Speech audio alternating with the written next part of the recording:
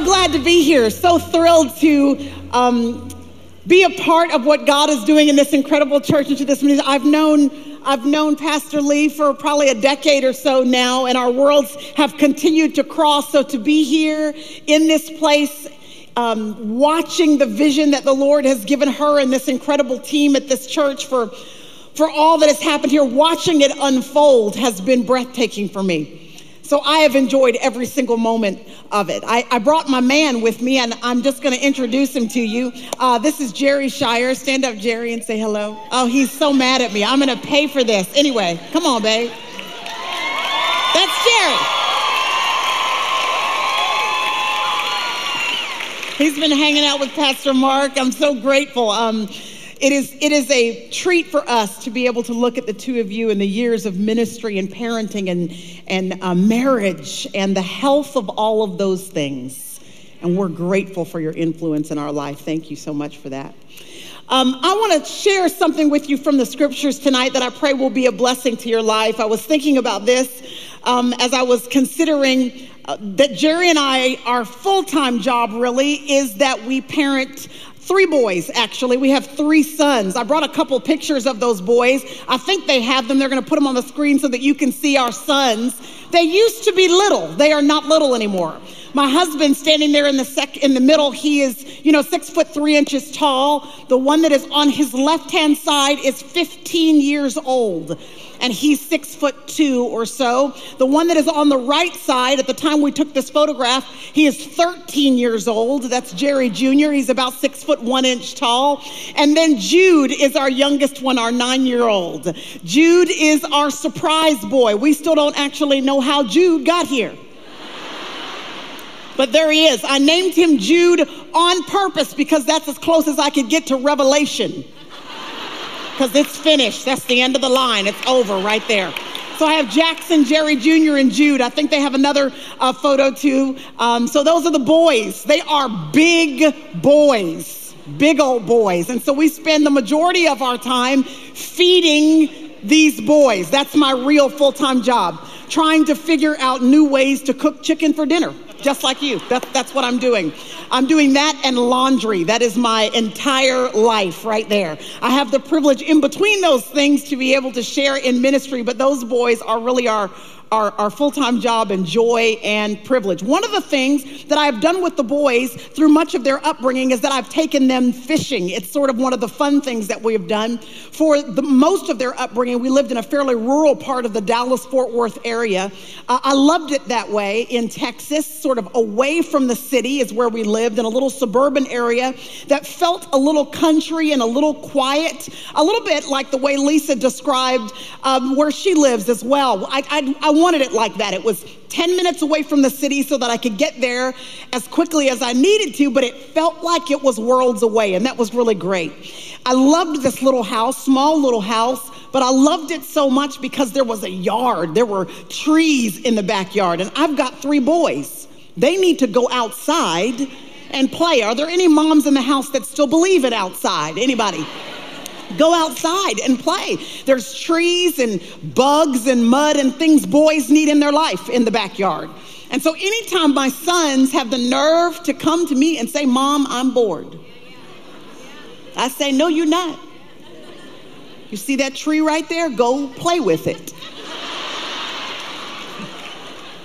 You can eat it. You can play tag with it. I don't care what you do with it. Go play." And one of the things we love about where we live is that one of my closest friends, her name is Rachel. She lives directly across the street. That's how we found out about that place, actually. It's because I would take my oldest 2 when they were really little. I would take them to visit Aunt Rachel. And so I just loved seeing them out there running around on her property and chasing butterflies and that sort of stuff. And so often we will go to Aunt Rachel's house. We go there for many reasons, but one of our favorites is because there is a big pond that is right at the front of her property. And so we will go fishing at the pond. I will grab a couple of fishing poles that I got on sale at the local sort of super Walmart that is in our area. I got those on sale. And we will take those across the street to fish. I also grabbed on sale at the local super Walmart store, I got a tackle box. And inside that tackle box, I have extra hooks. just in case we need another one. I've got extra little bobber thingies, those little bobbles. Those always seem to float away somehow. I have got scissors in the tackle box, and I also have gloves, because y'all know I don't mind going fishing, but I ain't finna actually touch no fish. So we grab whatever hot dog meat is left from the week, because we're very, very professional about our business of fishing. We grab whatever's left over, we walk across the street. We stand in this little cove that we found underneath the shade of some trees. There's a little pocket there that's shaded of water, and right there's a big pool of small sun perch, just real small fish that'll be right there. We'll drop the line in, and most of the time, within 5 or 10 minutes, there's been a tug on that line, and we've got a fish. Every 5 to 10 minutes, every time we drop a line in, we get a fish. It's instant gratification. This is the kind of fishing a 6-year-old needs in his life. So we will do that quite frequently. I thought that because the boys like doing it so much at home, that they must just like fishing in general. And so every summer we go to a Christian camp. We've done this, actually it's a camp that I've gone to since I was 5 years old. I still take my boys there. It's about 2 hours from our house, and they've got a big old lake there. I've got pictures of myself standing on the dock at the lake at this camp fishing. And so when I would take my boys when they were a little bit younger, we would take those fishing poles with us when we went to camp for the week. And I thought they just loved fishing in general. So I'd wake them up early in the morning, stand there on the dock, thinking that they would love it just as much as they did back at home. And we were fishing on one particular morning, and I'll never forget it because we fished and we fished and we fished, and it was painful because not only did we not catch anything in the hour that we were out there, but there wasn't even a tug on the line. I mean, nothing was happening underneath the water.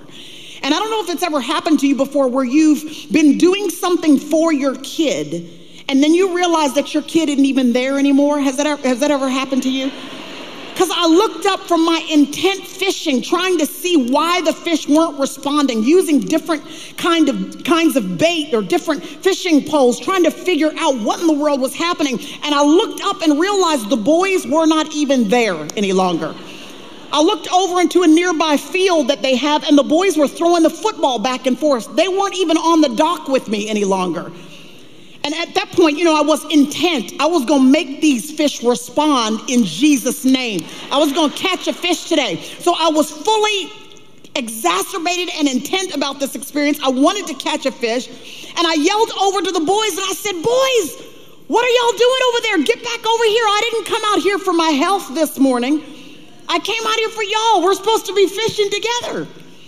And my second son, the now 14-year-old, he was probably about 6 at the time. He looked over at me from the field a distance away and he said, "Mom, we don't like fishing like that." The other one responded and said, "Yeah, Mom, fishing is not supposed to be that hard." I giggled and went back to fishing.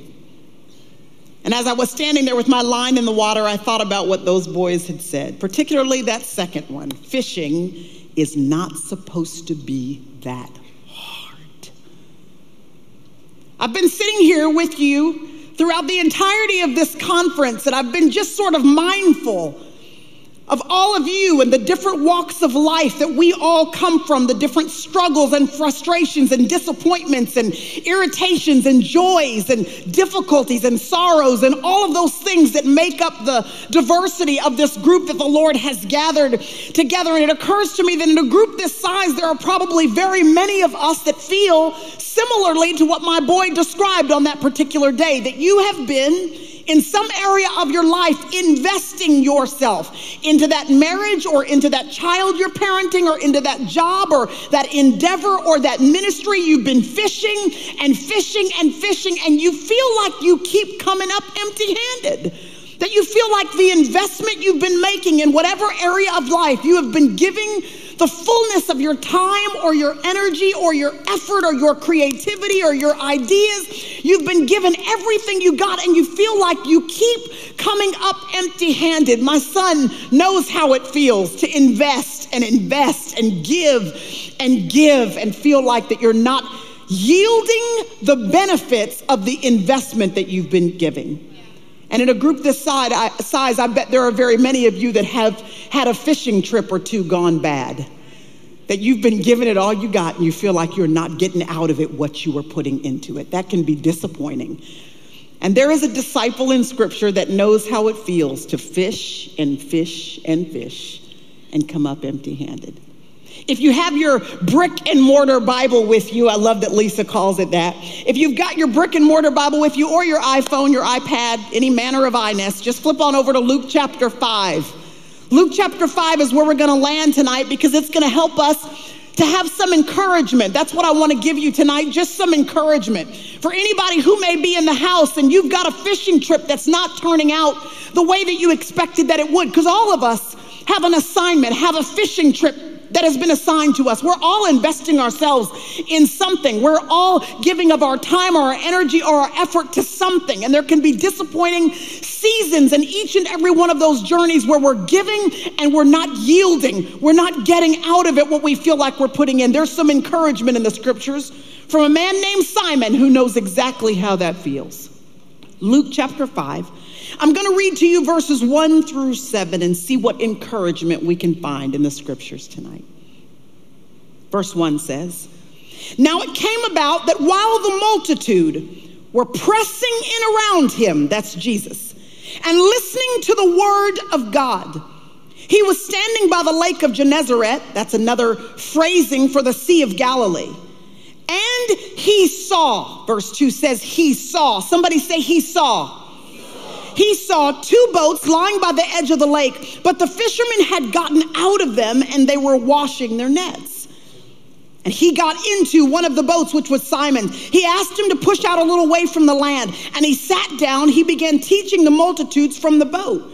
When he had finished speaking, he said to Simon, "Come on out to deep water and let down your nets for a catch." Simon answered and said to him, "Master, we've worked hard all night long. We've caught absolutely nothing, but at your bidding, I will let down my net anyway." And when they had done this, verse 6 says, they enclosed a great quantity of fish. Their nets began to break, and they signaled to their partners in the other boat for them to come and help them. And they came. They filled both the boats so that they both began to sink. That's a lot of fish, isn't it? It starts out by making sure that we have a description of what's happening when we meet Simon after he has fished all night long. We get to see Simon exactly the same way that Jesus did on this particular occasion. I'm like Lisa just a bit in that I love the Gospel of Luke. I love the details that Luke gives us to help describe for us the details of a story so that we're able to put a little flesh on the bones of the story. And Luke wants to make sure that you know that on this particular occasion, Jesus is surrounded by people. And he wants you to know that he's not just surrounded by a crowd of people, but that they are pressing in on Jesus. He wants you to get the picture of this crowd that is gathered on this particular day. This is not a calm, sedate, casual crowd that is sitting nicely like you are tonight, listening to the word of God. No, these people were clamoring to get close to Jesus. They were pressing in on him. They wanted to be maybe like the woman with the issue of blood. You remember the one who forced her way through the crowd so that she could get close enough to reach out and touch the hem of Jesus's garment. These people wanted to capture the attention of Jesus. These folks were waving, they were calling out, they were crying out to him. This was a clamoring, chaotic, loud group of people. He wants you to know, the author does, that they were pressing in on him. Meaning the reason why Jesus is now backed up to the shoreline of the Sea of Galilee is not because he's casually walked there on that particular day. It's because there are throngs of people who have backed him up so that he is now against the shoreline of the Sea of Galilee. They want to get close to Jesus. Because even if these people weren't sure that he was the Messiah, they didn't know whether or not he was the one that they'd been waiting on. They didn't know whether this whole repent, the kingdom of heaven is at hand stuff. They didn't know about all of that, but what they did know was that when this guy showed up, blind people could see. That's what they knew. They knew when Jesus showed up, deaf people started hearing and the lame could walk. The dead were raised. They knew that there was something unique about this man, that every single time he opened up his mouth and taught, his words were dripping with an authority they had never, ever heard before. They wanted to get close to Jesus. I mean, just think about how you would feel if Jesus were your Bible study teacher. They were not sitting casually, they were pressing in on Jesus. And with all of this chaos and all of this confusion and all of this clamoring, this crowd that was gathered around him, with all of that whirlwind, that hurricane of noise happening around Jesus, verse 2 says that he saw one man who'd had a bad night fishing. I flew from halfway across the world to tell somebody tonight that he sees you. I want you to know that in this huge crowded auditorium tonight, this sanctuary, this church where thousands of us have gathered, so much so that they've had to open up another auditorium, and that there are throngs of young women that are seated on the floor up here tonight. I need you to know that even in a crowd this size, he sees you.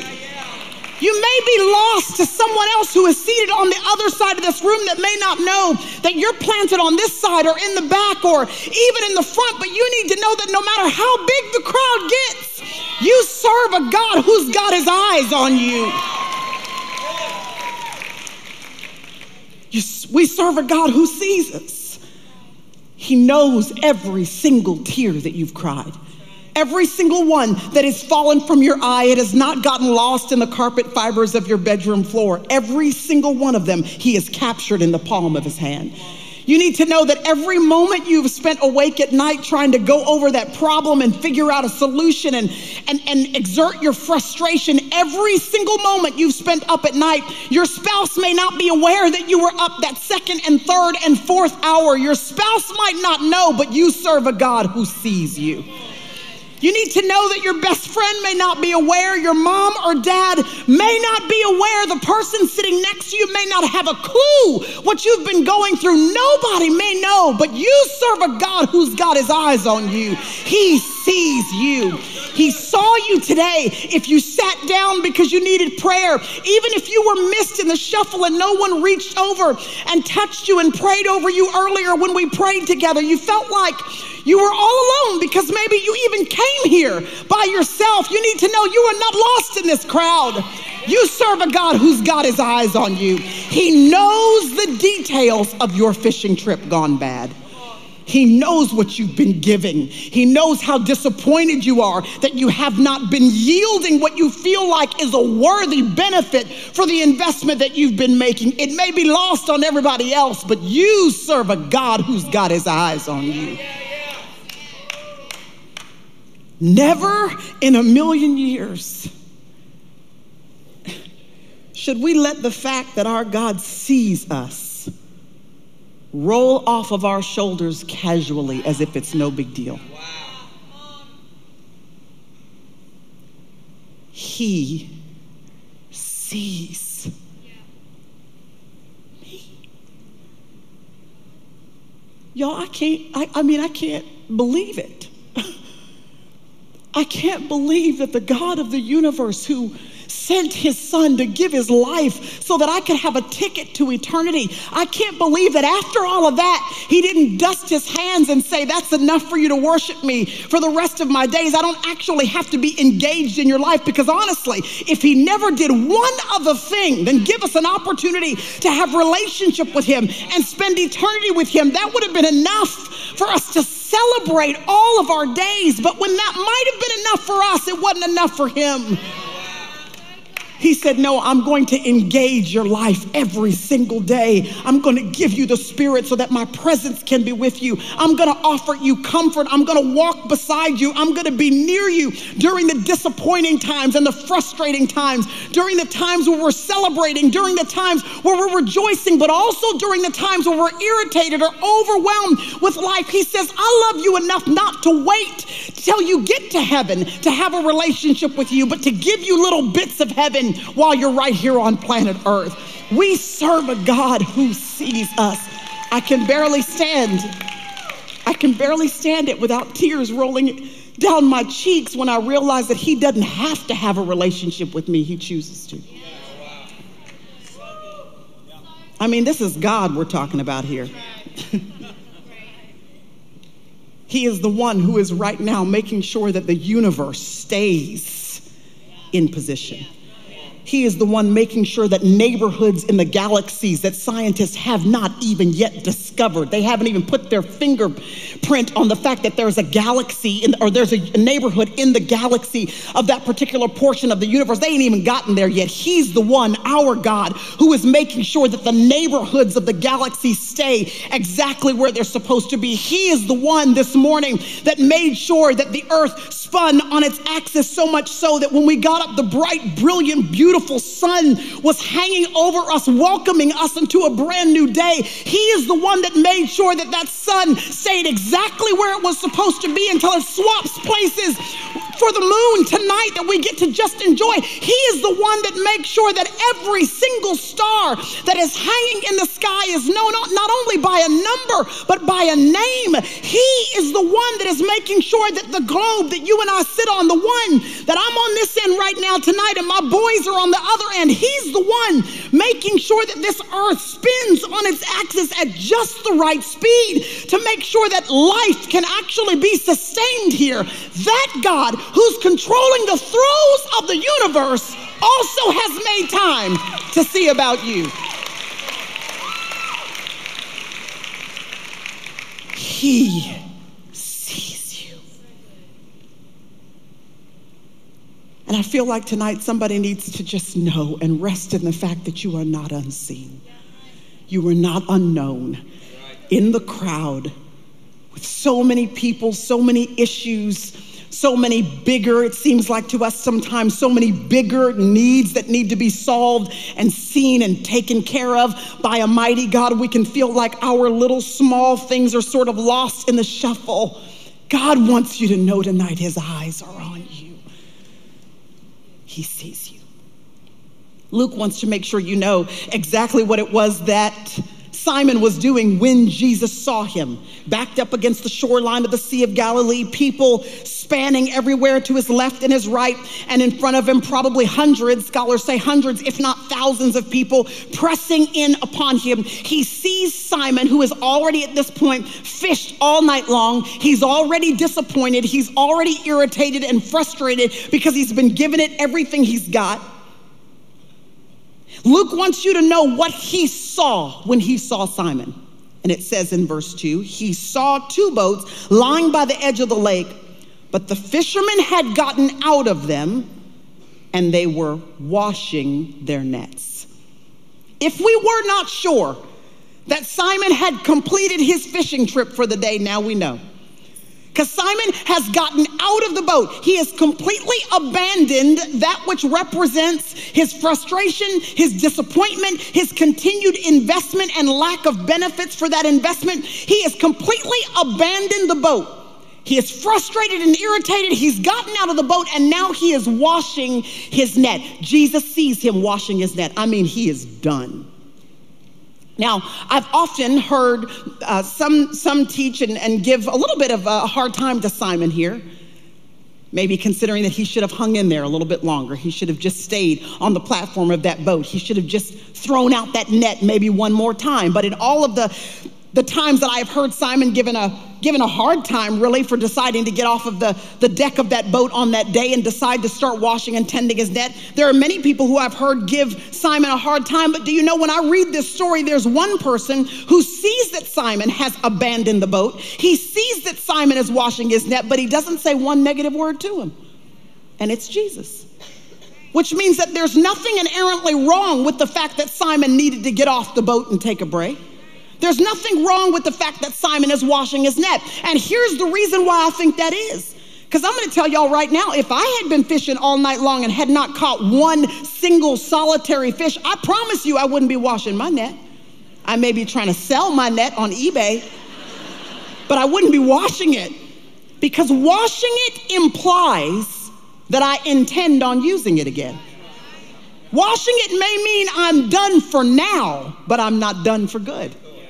The reason why gatherings like this one are so important is because maybe just for a few days, we get to step off of that which might be a struggle for us, a disappointment for us, discouraging for us. We step off of it. We drag our nets into this room, broken and torn and dirty, and we get with a group of people who are willing to help us tend our nets and then encourage us to get back onto those boats and be who God has called us to be. That's the reason why the circle of friends, we heard that today, the circle of friends that you have around you are so important, because we read in verse 2 that fishermen were washing their nets. Not one, plural. There were many that were gathered around one net. Those nets, y'all, were so big. There were so many little details that had to be tended to. After an all-night fishing trip, they were heavy nets. They could not be managed well by one fisherman. That's why throughout the scriptures, you would always see many fishermen together. That's because when you were born into the family of God, you were not born into an only child situation. You were not an only child. You were part of the family of God, a sisterhood where you're supposed to be vulnerable enough and authentic enough to bring your net tattered and torn into the house of God. And know there are some sisters who love you enough that they're willing to get down on bended knee, pull out their mending needles, pull out their wash rags and soap, and help you get that net back in order and encourage you to get back to the fishing trip that you've been assigned to. That's why weekends like this are so important, because we get to tend our nets together. So tend your net, my friend, just don't sell your net. There's a fishing trip that's been assigned to you, and if you need to get off of the deck of that boat for just a little while to wash your net, well, good for you. You have encouragement from your God to do that. But then when this time together of refreshing is over, there is a fishing trip that you've been assigned to that requires you to get back on the deck of that boat and get busy doing what it is that God has called you to do. Jesus sees Simon tending his net, and he sees you.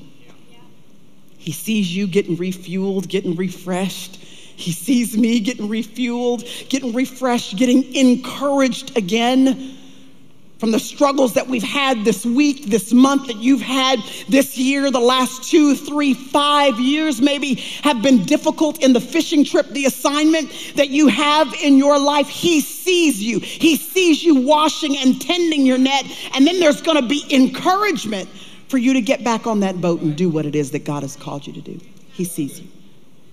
Then it says in verse 3, Jesus got into one of the boats, which was Simon's, and he asked him to push out a little way from the land. Look at that again, verse 3. It says, Jesus got into one of the boats, which was Simon's.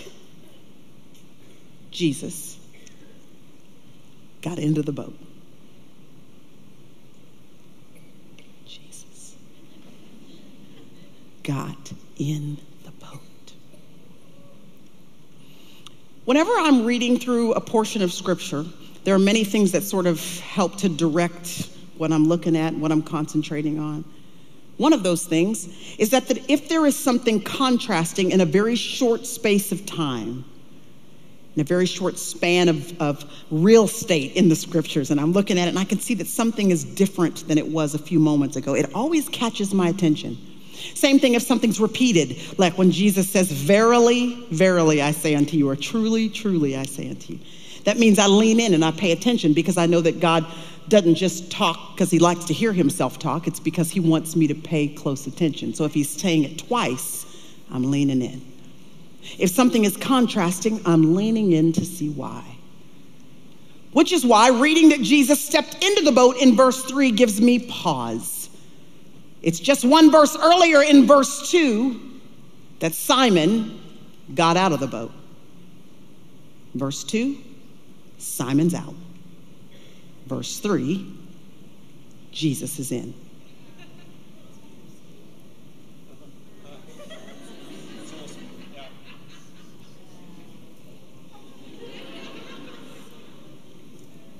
The thing that was so disappointing and discouraging and irritating and frustrating to Simon in verse 2 that he could not wait to get out of it is the very thing, just one verse later, that is the perfect platform for Jesus to stand on.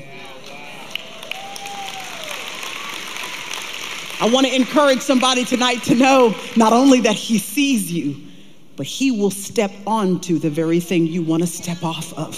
He will get into the very thing you want to get out of. The season of life you want to get out of, that's probably the season he's going to get into. The place where you're standing, the struggle that you're having, the thing that you want to abandon because you're so frustrated by it, that is most likely the place where God himself is going to plant his feet in your circumstances and demonstrate his power. He steps onto this empty platform. There are no fish. There is nothing that Simon's own experience or his own talent or his own gifting or his own money or his own time or his his own energy or effort, he could not gather anything on his own. Jesus steps into that emptiness and he stands on that platform. And because he is standing there, it becomes a natural amphitheater where everybody who is gathered that day can hear every single word that is about to come out of his mouth. In fact, Luke wants to describe the message Jesus had on that day. He says that Jesus spoke the word of God. It seems like a random phrase, but actually that phrase in specific, the word of God, was only used in particular when Jesus was giving a clear message about his messiahship, when he was pointing attention to who he was and what he had come to do, when he wanted to make sure that people recognized that the Messiah they had been waiting on, that he was the one who was an answer to the prophetic announcements of the prophets of old. It was him making sure that folks saw that he was the promised one. Throughout the Gospels, this is the first time that the word of God is mentioned. And when Jesus wanted to give that message, when Jesus knew that almost for the first time people were going to maybe begin to grasp the gravity of who he was, when he looked around to try to figure out where is the best place for me to stand, to make sure that there is not one person in this crowd who will not hear every single word that I have to say. Where's the best place that I can stand to make sure that the folks on the front row, but also the people that are in the furthest reaches of this canyon where we're standing will be able to hear every word that I'm getting ready to say. When he looked around to find the perfect place, he used the abandoned boat circumstance of Simon's experience. Do you realize that sometimes the best message that anybody will ever hear about the power and the greatness and the grandeur of God through your life will not come from what you say? It's going to come because there was some emptiness. There was a fishing trip gone bad. There was something you could not do in your own power and your own strength. The place where you did not have the resources. You did not have the time. You didn't have the passion. You didn't have the energy. You didn't have what it would take to make this fishing trip good on your own. That will be the place where Jesus himself will plant his feet and declare his power to those that are in your sphere of influence. They'll know Jesus not because of what you say, but because of how he shows up in your emptiness. Okay, here's the great thing about our God. Are y'all still with me? Y'all still with me? Listen, here's the great thing about God. He is sovereign. Somebody say sovereign. Sovereignty means that he stood before time. That is pre-Genesis 1:1. He was in eternity past. Okay. In fact, the only reason why there is a Genesis 1:1 is because he was already there so that he could say, let there be, and there was, right? So he was in eternity past. He has not only been in eternity past, but he was there at the beginning of time, the beginning of the spectrum of time, Genesis 1:1. He has seen the spectrum all the way through to the end of time, which you and I have not yet seen. He's already been there, already done that. But it didn't stop there for him at the end of time. He has already been in eternity future. The entire spectrum of time and eternity, he has already been there and done that, okay? But sovereignty does not just mean that he's been there. Sovereignty means he's got the whole thing in the palm of his hands. This is good news for us because your life and mine is just a blip on the radar screen of time and eternity. the 70, 80, 90, 100 years that we may get on this planet, it's just a small dot on the radar screen of time and eternity, which means if he's got the whole thing in the palm of his hand, your life is covered. Sovereignty is what allows you and me to do what Psalm 46:10 says. Be still. Cease striving. Chill out, girl. Relax. And know that I am God. So, if we apply God's sovereignty to Luke chapter 5, the sovereignty of Jesus, the God-man, to Luke chapter 5. What this tells us is that when Simon was out there in the water fishing all night long, when he cast in the net the first time, an experienced fisherman, and pulled up the net and couldn't believe there were no fish, and then he threw it out again, and man, it's getting close to midnight by now, but he throws it out there and still no fish, and now he's getting real frustrated because he's throwing it in again. It's almost 1 a.m. There's no fish. He's again and again, and he's disappointed and frustrated and shocked and surprised because this has never looked this way before. He cannot believe this has happened. What the sovereignty of our great God, Jesus Christ, tells us is that even though Simon was shocked, Jesus was not. What Jesus in his sovereignty knew before the fishing trip even began is that he was going to allow Simon to fish and not catch anything. When Simon went on the fishing trip, Jesus already knew he was going to fish and fish and fish and not catch anything. And here's why. Because Jesus in his sovereignty knew that a morning was coming. And in the morning, he was going to need a place to stand. And if he'd let Simon catch all his own fish, if the deck of that boat had been filled with a bunch of flipping, flopping fish, there would have been no room for his feet. So he let Simon fish and catch nothing.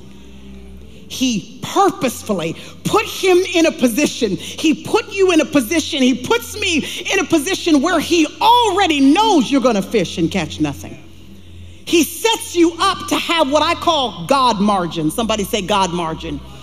God margin is the distance between what you can do with your own resources and where it is that God wants you to be. It's the gap that always exists. He puts you in that place so that you can see what it's like to have Jesus step into your emptiness and perform a miracle that will blow your mind.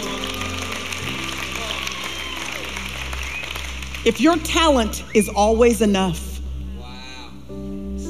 if your reasoning is always enough, if your connections are always enough, if your diplomas are always enough, if your successes are always enough, if your smarts are always enough, if your money is always enough, if your rationale is always enough, you will never have enough empty space for the feet of Jesus. If you can catch all your own fish, you'll never know what it's like to have God show up in your emptiness. This means if you're on a fishing trip right now in your life and it keeps going bad because you're investing emotionally into that person or financially into that endeavor or with your own ideas and creativity into that ministry or that business, you're giving it everything you got and you keep coming up empty. It means that you shouldn't be frustrated. You should actually be sitting on the edge of your seat with your chin in your hands in anticipation, knowing that if there's emptiness, he intends to fill it. So Jesus steps into that boat and he begins to declare the word of God to the people who are gathered. When he finished speaking to them, he looks at Simon and he says, "Now let's go deep." The shallow water was for them. The deep water is for you. You've got to decide. In fact, listen. The only reason why you and I would be privileged to be in this space for 2.5 whole days is if on the tail end of this thing, he fully intends to call you deep. That's the only reason why you're here. You're getting equipped right now because the Holy Spirit is going to whisper to you in some area of your life, "Come and go with me." You're going to have to decide right now, do I want to stand in just the shallow places where I can stand on my own 2 feet, I can keep my head above water. This makes sense to me. I'm comfortable here in this place of faith because it's shallow. Or when he says, come to the deep place where you already know you're going to be in over your head, where it's going to be a little bit scary. You got to decide, I got to decide, are we willing to go deep? The shallow stuff is for them. The deep stuff, that's when he shows up for you. Simon goes deep. And in the deep water, he casts out his net on the same vain, fruitless waters he had the night before. And all of a sudden, everything changed because Jesus was in that boat. Those same waters that had been completely fruitless the night before, now they are teeming with fish. The fish almost can't wait to get in the boat. They almost seem to be jumping into the boat almost on their own. But no, Jesus doesn't let that happen, even though he could have. Y'all know he could have just said, fish, get in the boat. And the fish would have just started jumping in the boat. Instead, he said, Simon, cast out your net. Simon, you participate in this miracle. Do you know that in the scriptures there are about 8,000 promises that are available to daughters and sons of God? 8,000 opportunities to see God move in your life. Most of those promises he did not place in our hand. He placed them in our reach. That you've got to do your part to grab hold of the promise. Simon cast out the net, and all of a sudden, there were so many fish, he did not have the capacity to hold them. Verse 7 says that he signaled to his partners in the other boat.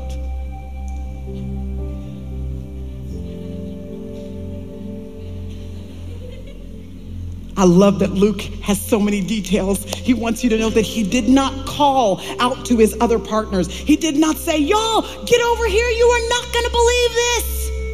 He just signaled. Scripture does not tell us why he didn't call out to them, but I just wonder if it's because he was speechless.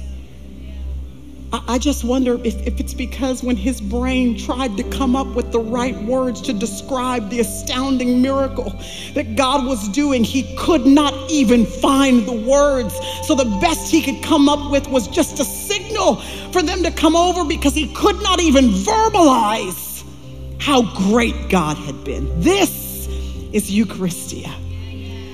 It's when our gratitude, when our celebration of God is so overwhelming that sometimes we can celebrate in applause and with our hands raised and with words that spill out of our mouth in adoration. But sometimes he stuns you so incredibly, so impossibly, so overwhelmingly that you cannot even speak. And I want to suggest to many of you in this room that the reason why he's let you be here this weekend is because he's going to call you deep with the intention, if you'll follow him, of blessing you so big, of performing such an astounding miracle that your outburst of gratitude will look more like just a silent implosion of gratefulness to God, because you will not be able to verbalize the miracle that God does in your midst.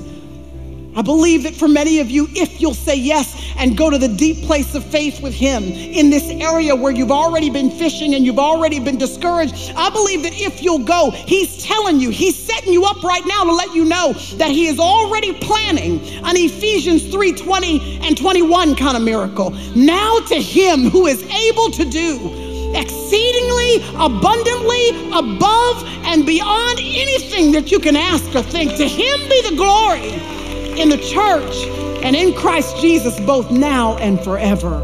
Amen.